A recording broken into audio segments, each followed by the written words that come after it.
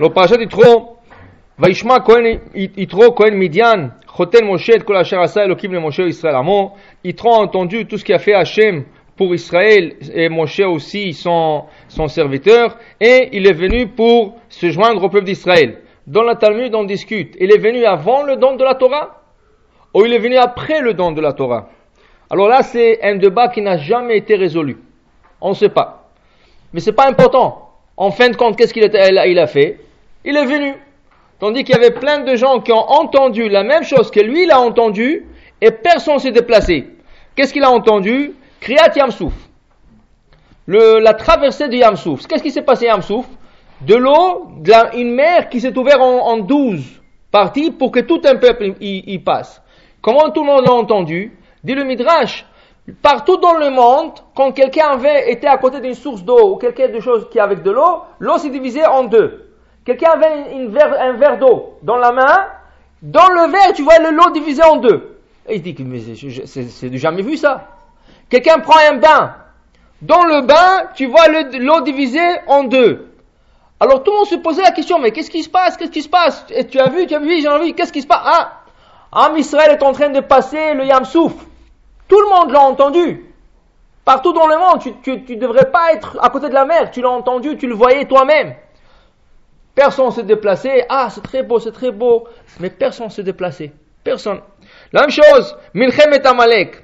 La guerre d'Amalek, comment Am Israël, sans armes, a pu vaincre son ennemi Amalek. Vachamushim bni yatsu bnei Israël meretz Misraim. Et Am Israël sont sortis Chamushim. Que veut dire Chamushim? Il y en a qui disent armés.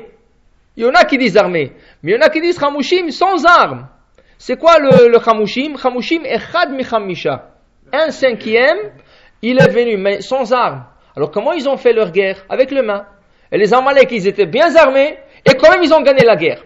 Tout le monde a entendu ça. Mais personne n'a pris le temps de se déplacer et venir.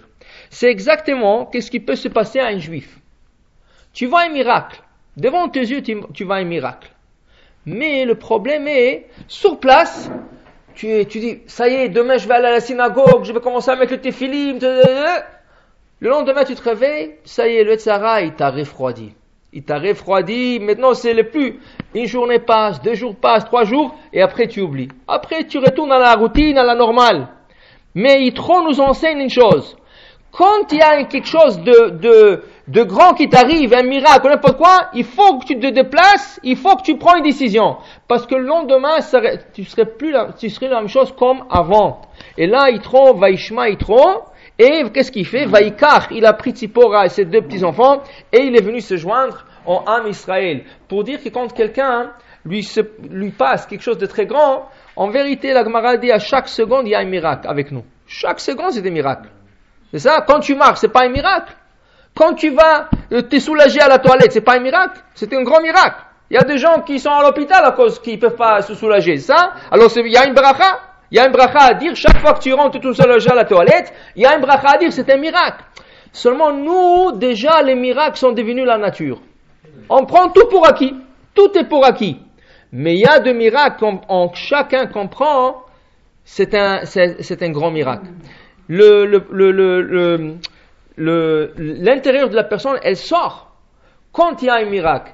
Et j'ai vu une histoire dans un livre, Toufraï Abiou, je crois. Il disait que il y a un chauffeur de camion. Alors il veut sortir d'un stationnement et en face de lui, il va un grand camion venir 100 à l'heure et il va l'écraser. C'est sûr qu'il va l'écraser, ce gars-là. Dès qu'il voit ça, par réflexe, qu'est-ce qu'il fait? Shema Israël, il est sûr qu'il va mourir.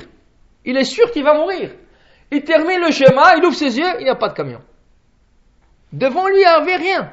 Il n'y avait pas de camion, il ne sait pas qu'est-ce qu'il a vu, mais il n'y avait pas de camion. Alors tout de suite, il a dit, mais c'est quoi le réflexe de dire Shema Israël? Ça veut dire que c'est l'âme de l'intérieur qui parle. Au moment d'un problème, c'est l'âme de l'intérieur qui parle. Et quand tu vois un miracle, tout de suite, tu te remets et tu dis, mais le problème est, si tu laisses cette situation se refroidir, tu vas retourner à la normale et après tu vas dire, c'est pas un miracle, c'est normal. Tu échappes une voiture sur l'autoroute, ou une voiture t'échappe. C'est un miracle. Parce qu'en vérité, elle aurait pu te rentrer dedans, mais à quoi je me crois fait que tu as échappé? C'est pas un miracle, c'est un miracle. Mais il faut que tu réfléchis. Il faut que tu réfléchis. Est-ce que c'est un miracle? Non. Si tu vois ce qu'il y a devant toi, c'est un miracle. Alors il faut que tu deviens mieux. Une fois, il y avait un grand rabbin, il est parti voir le Chazonish à Bnei Brak, un grand rabbin. Il dit, Rav, la semaine dernière, j'ai eu tellement un grand miracle qui s'est produit avec moi, mais le lendemain, quand je me suis réveillé, on dirait que rien, tout est normal. Alors, sur place, j'étais vraiment choqué, je voulais faire tellement de choses. Le lendemain, ça y est, j'avais plus d'envie de rentrer à la routine. Dit le Chazonish, c'est comme ça le Yetzara. Le Yetzara, son rôle, c'est de refroidir. Et c'est exactement qu'est-ce qu'entend Yitro. Qu'est-ce qu'entend Yitro? Yitro entend deux choses. Kriyat Yam Souf ou Milchemet Amalek. Dans le deux grands miracles, regardez qu'est-ce qui se passe. Dans la traversée de la mer Rouge, qu'est-ce qui s'est passé? Ra'ata Shifcha Alayam, la plus petite servante qui est sortie de l'Égypte, a vu sur la mer Rouge, Mashelora Yecheskel ben Bouzi. Le seul prophète qui a pu voir le char céleste, c'est Yecheskel ben Bouzi. Et ce prophète-là, il a une prophétie extraordinaire. On lit sa prophétie le jour de Shavuot. On dit que la plus petite servante qui est sortie de l'Égypte, elle a vu plus que lui. Parce qu'en même temps que la mer s'est ouverte, les cieux sont ouverts. Mais on ne raconte pas dans la Torah qu'est-ce qui s'est passé avec toutes ces servantes-là qui ont vu tellement de grandes choses. Des anges, le char céleste. Où sont passées ces servantes-là? On n'en parle plus de la Torah. Pourquoi? Parce qu'elles ont vu sur la mer Rouge. Le lendemain, elles sont retournées à la routine, à la normale. Milchemet Amalek, la guerre d'Amalek. Qu'est-ce qu'il voulait Amalek faire? Amalek est venu à Sher Karecha Baderech. Il est venu pour nous refroidir en route.